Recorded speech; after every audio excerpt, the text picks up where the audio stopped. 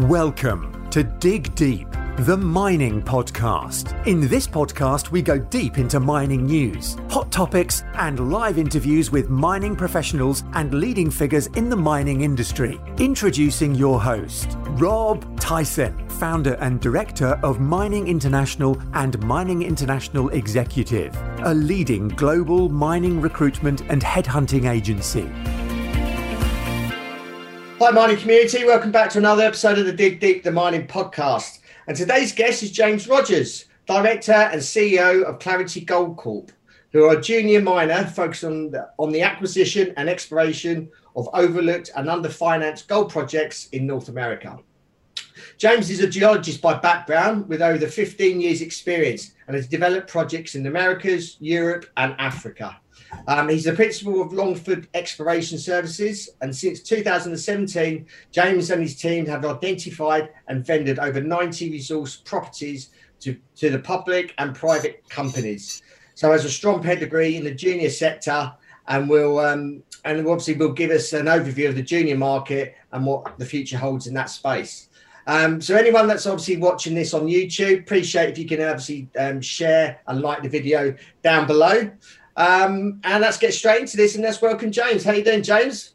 Great this morning. Thanks so much, Rob. I'm excited to have a chat with you today. Tell a little bit about our story. Yeah, I appreciate you taking the time to do this as well. So, like we always start these podcasts off, just wondering if you can give us a background about yourself, from obviously when you graduated to sort of present day, and then we can talk about more about Clarity Gold. Yeah, for sure. So I guess I'm that sort of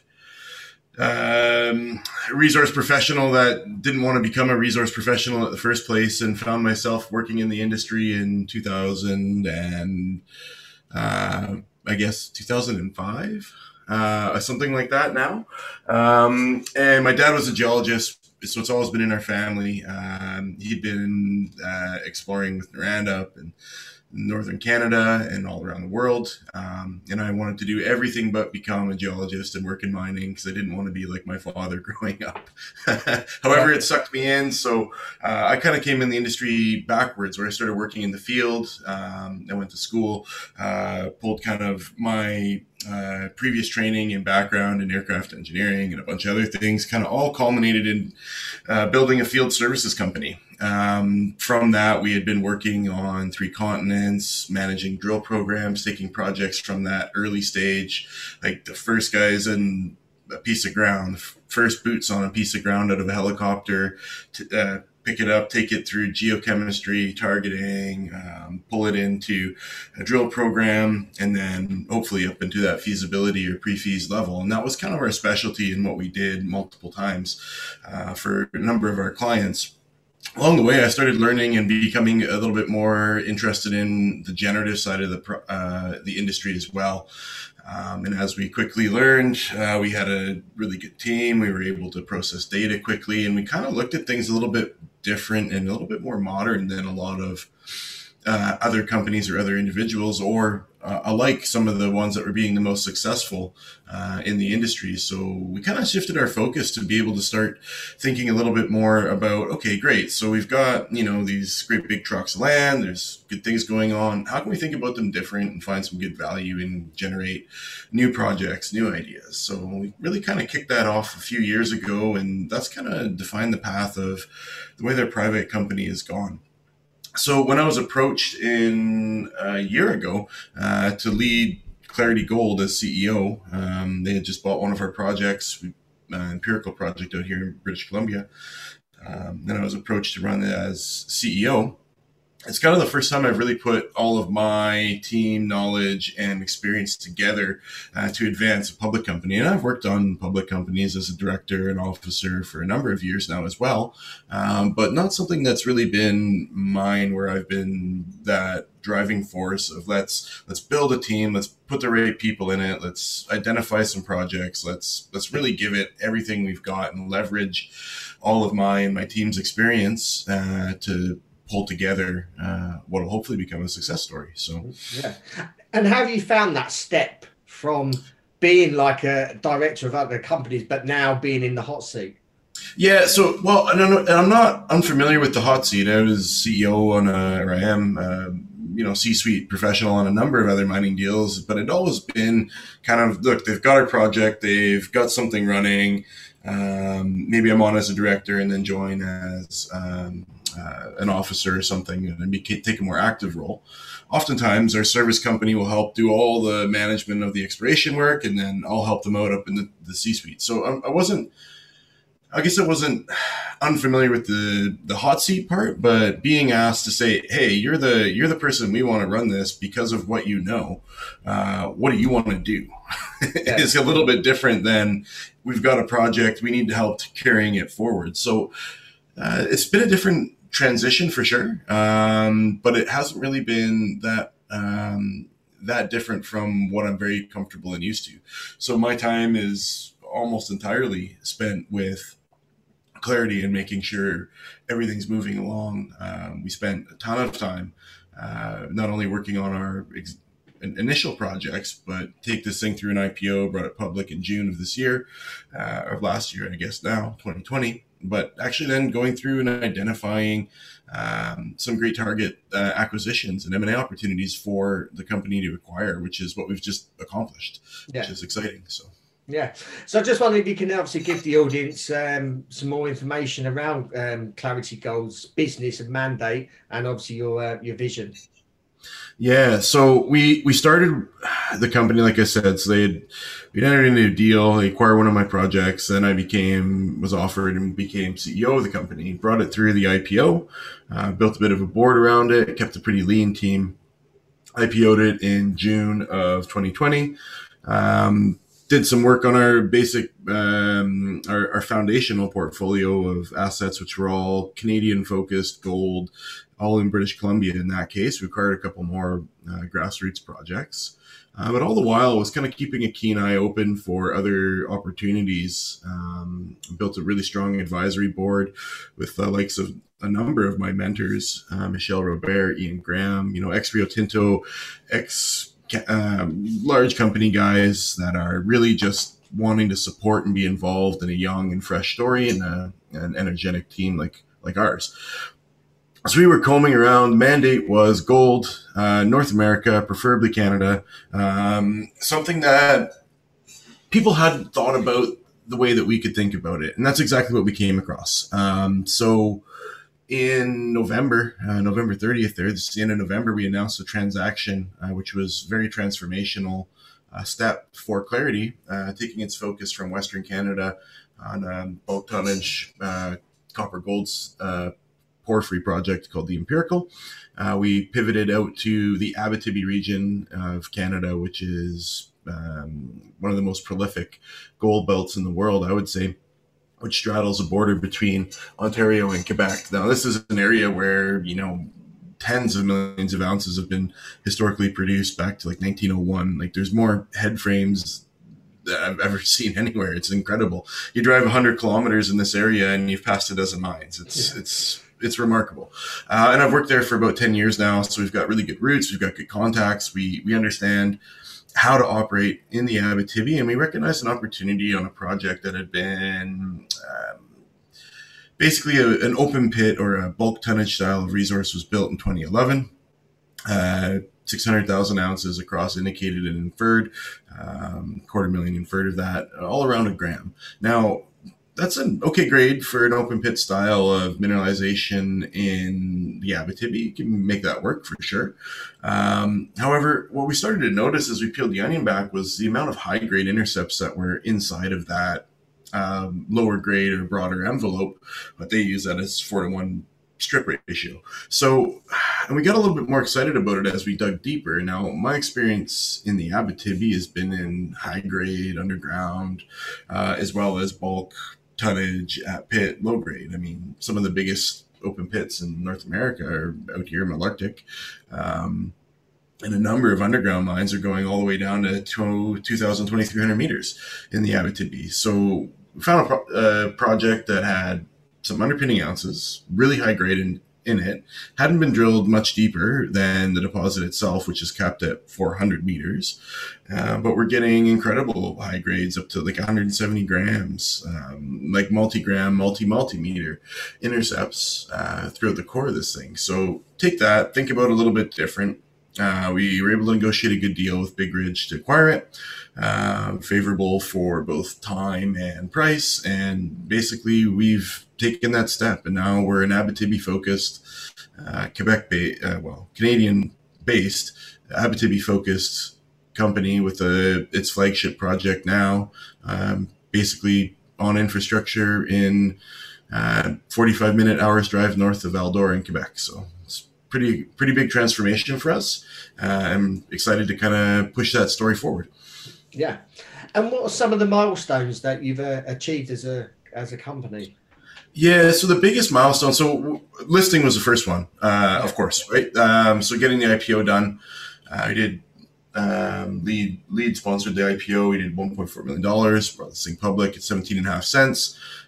Stock as of today is trading north of $1, $1.17, $1.18, that sort of range, up to highs in the high 20s, 30s. So we kind of took it, built some really good foundational assets. We acquired a couple more, but really the biggest milestone since being listed has been negotiating and acquiring the Destiny project in Quebec. Our next milestones as we move this forward is, of course, about drilling.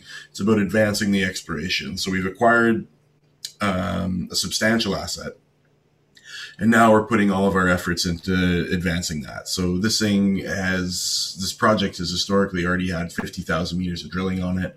It's all racked and stored in Val-d'Or. It's easy for us to access. We've got a good geologic record, and it's our job now to take that, expand this, add more ounces, rethink the story, and really bring our touch to how do we bring value to our shareholders in this. So yeah. Why don't you just, obviously you mentioned your flagship asset. Just wondered if you can give us an overview of that. What's obviously great about it. The geology and location is pretty important. It is, yeah. And so I kind of touched on the significance of the Abitibi region itself. Now, the Abitibi is, for those of your listeners who may not know, the Abitibi is the name of a very large greenstone belt. Greenstone being, the simplest way to think about it is a greenstone is an area where a lot of gold deposits happen in Canada.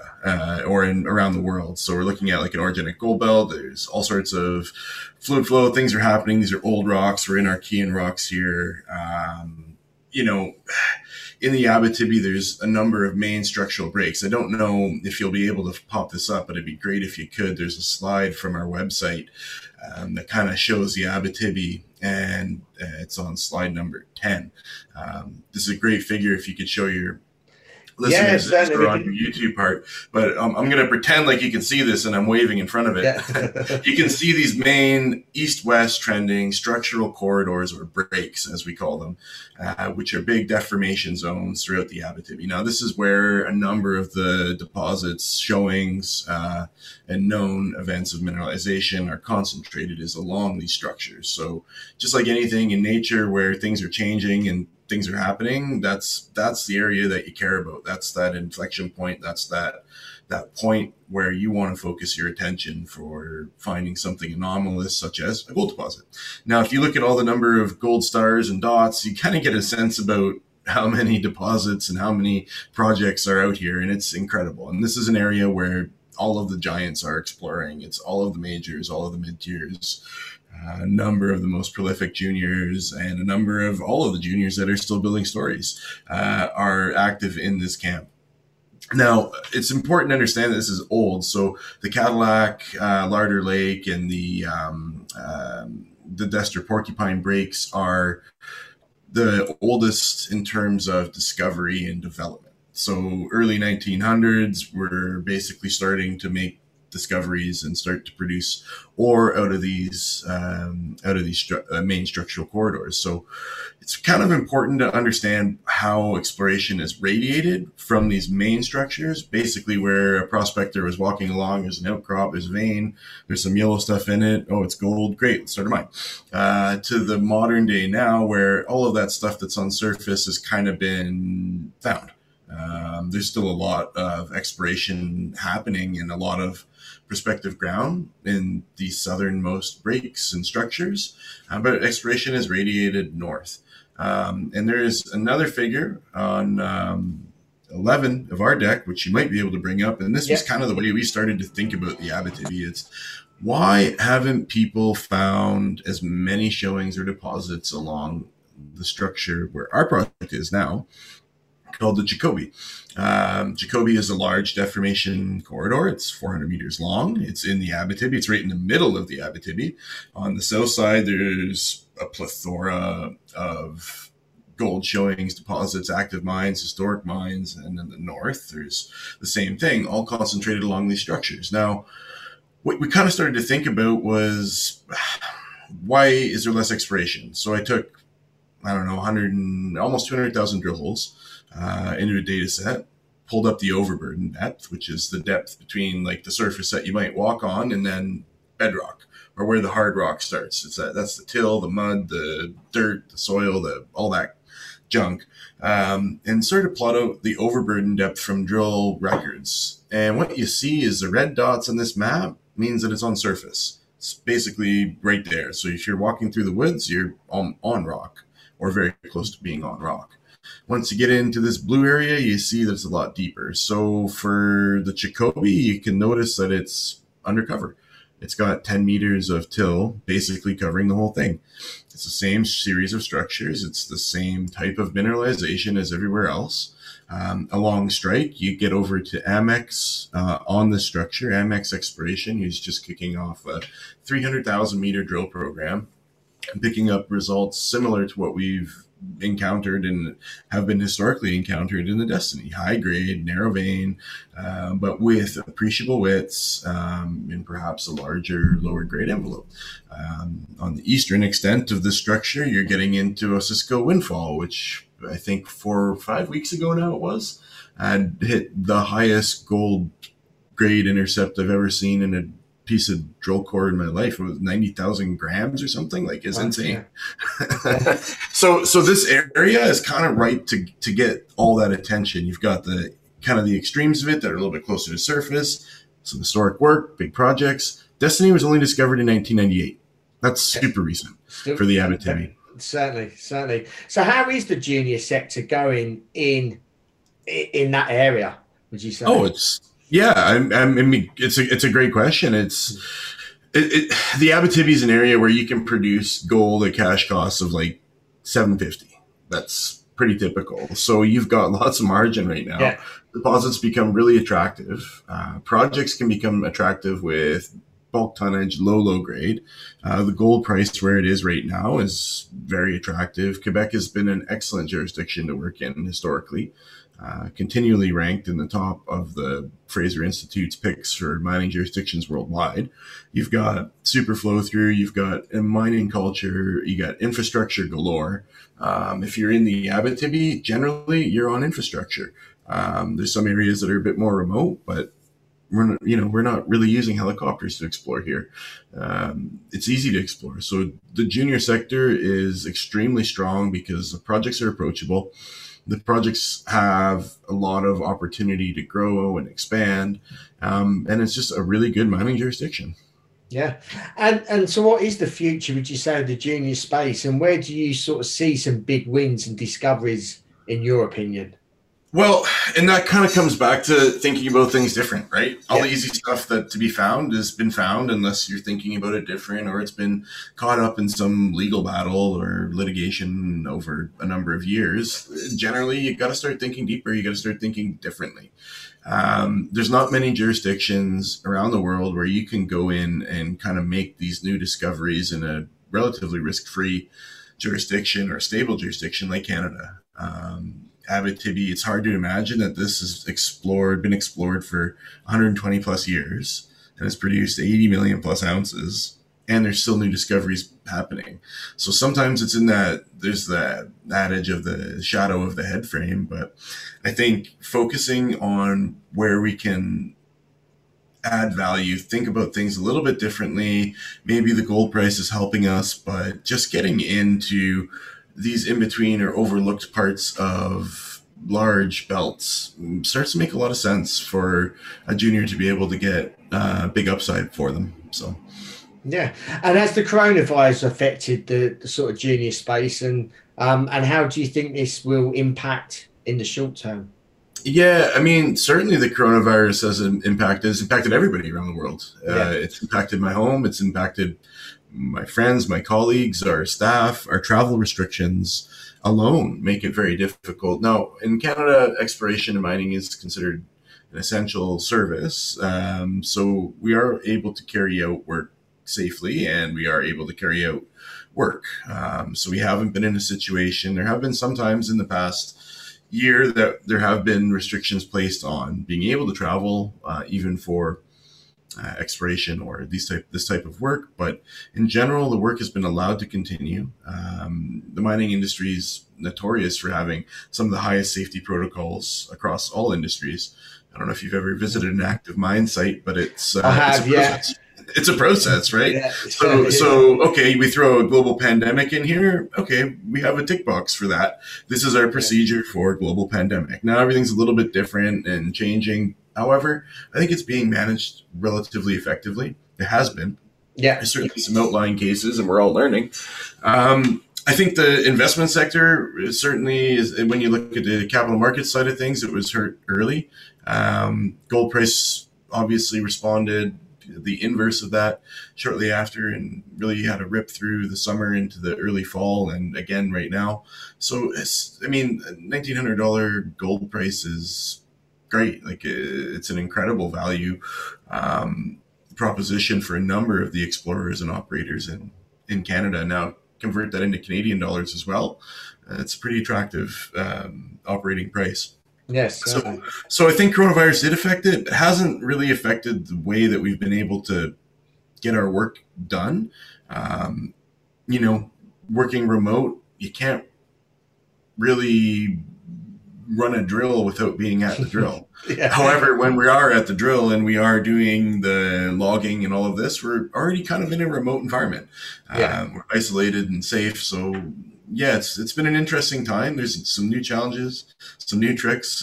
We've bought a lot of face masks and gallons of hand sanitizer. And so far we've been very cautious, and we've done a very good job in managing this so far, but it's certainly taken its toll on a lot of people. And I think that's the hardest part is people can't see their family. You can't travel as much. Even if we can, if you're going in the field and you're going to go to work, you're going to stay there for a longer time than you might have before. Yeah, certainly. I mean, obviously being a recruiter, I speak to a number of clients, a number of candidates. And I think this year, obviously they've had to change their way in terms of the movement of people. And I think they've definitely got to grips with it. It's virtually different states, different jurisdictions around the world, different companies. And I think they're very on top of it. And I think that was a whole process that may have taken 6 months, generally speaking. And I think now any company is on top of it now. Now they can move forward and progress into 2021 and move things, get things back onto track and move forward with it. Obviously, there might be disruptions with flights and things like that, but that's something that can overcome. It's obviously making everyone safe, which I think most sites out there are safe from what I hear. For sure. Yeah. I think it's the travel points is really where you, in the influx of new people into a camp environment. And let's be honest, I mean, if you're in a camp environment, in a remote camp, for example, you're in close proximity to a lot of people. There's a lot of considerations where a camp that might have been able to house 100 people can now only fit 20 in order to maintain distance. So there's some cost, I guess there's some negative cost impacts. Yeah, it's been a challenge from the services company side. Like, we're active in a number of countries right now. It's It's hard. It's hard to travel, and the number of COVID tests that we're doing is a lot to make sure that we're able to work safely and we're managing everything. But quarantine and self-isolation appears to be effective. So I think as long as we can keep this up and get everything going, we're in good shape, and we'll learn some lessons. And I don't think we'll have the flu for a while. No, I don't think we will. Can you tell us a little bit about Clarity Gold Corp's management team and expertise? Yeah, so Andrew Mayo was sort of the first biggest board member, and then myself joined up, Theo Vanderlyn, and Peter Nguyen. So we've got a really lean core team. Largely, I'm the only officer other than the CFO that's active. So the two directors are independent, and they are really as part of an oversight and my bouncing and sounding board for, hey, let's move this down this path. What do we need to think about? They're both excellent. Both directors are excellent and well-seasoned capital markets professionals with good track records in the mining industry as well. Our CFO is along that same lines. So we've really built an advisory board, which is kind of an extension of, as I mentioned earlier, my mentors, my network of the people that I want to keep close, that are important for us to be able to build value and continue to build value. Michel Robert is French Canadian, born in the province of Quebec, and he's built more mines than I think I've visited in my life. And he's essentially a semi-retired mining engineer that's an essential part of being able to operate in Quebec. His connections are huge. So we're really active with our advisory board. Mike Williams recently joined. Some of your listeners and yourself may know him from Aftermath Silver. He recently joined our advisory board. We've got Ian Graham. He's an ex-Rio Tinto. That really good critical thinking. This is the strategy way, but we're active as advisors. A lot of time advisory boards are really stale, and they're, maybe it's a call every few months, but I'm speaking to our advisors every hour right now, especially as we're planning. So it's a bit more than, it's kind of an unorthodox way to look at a team. We've got a lot of strength in our advisory board. We've got my whole team at Longford Exploration that's working on this as well, in terms of planning, thinking about how we're going to move this, interpolating data, you name it. So we've got a lot of things happening for a company that's, just really finding a new direction for its focus of exploration. So, yeah, you've mentioned mentors a few times during this podcast. How important are the mentors in your journey, and what would you say you've got from them? Having these mentors and obviously keeping in contact with them, and maybe other listeners out there that may not have mentors, or may have one mentor, may need more mentors. How has it impacted you in your journey and how you've progressed as well? Yeah, I mean, the mining industry, most industries, every industry I've been in is all about who you know. You can be the best geologist, you can be the best engineer, you can have that a perfect business acumen on how to get things done, but you need to have the network. That's the most important thing. You need to know who the person is to help you solve that problem, or you need to know how to find them. You need to have that person that's going to say, well, you need to think about that a little bit differently, because I ran into this problem 30 years ago in Mongolia when this situation happened. So always had the ideology that people have done good work in the past, don't repeat old work. And I take that to don't repeat mistakes that you can avoid. Yeah, I suppose it's other people looking at what you're doing, but looking at objectively, maybe looking at trying to look at flaws that they may see, but overcoming those flaws as well.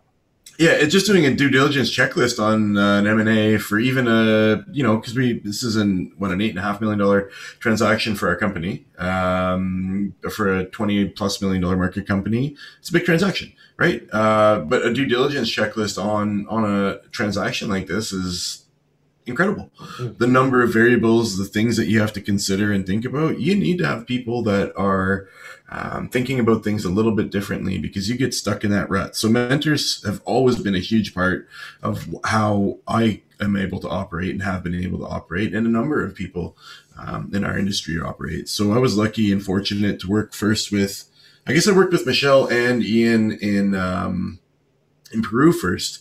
2014 would have been the first time that we had worked together down there, and I learned so much from them. That was an eye-opening experience for me, and it taught me a whole new perspective on how to think about exploration and taking something into mining. And we were working on artisanal mining, this different scale of project that I hadn't really encountered anywhere other than in Africa at the time. And thinking about something, instead of building 2 million ounces, keep 6 months of mine life in front of you.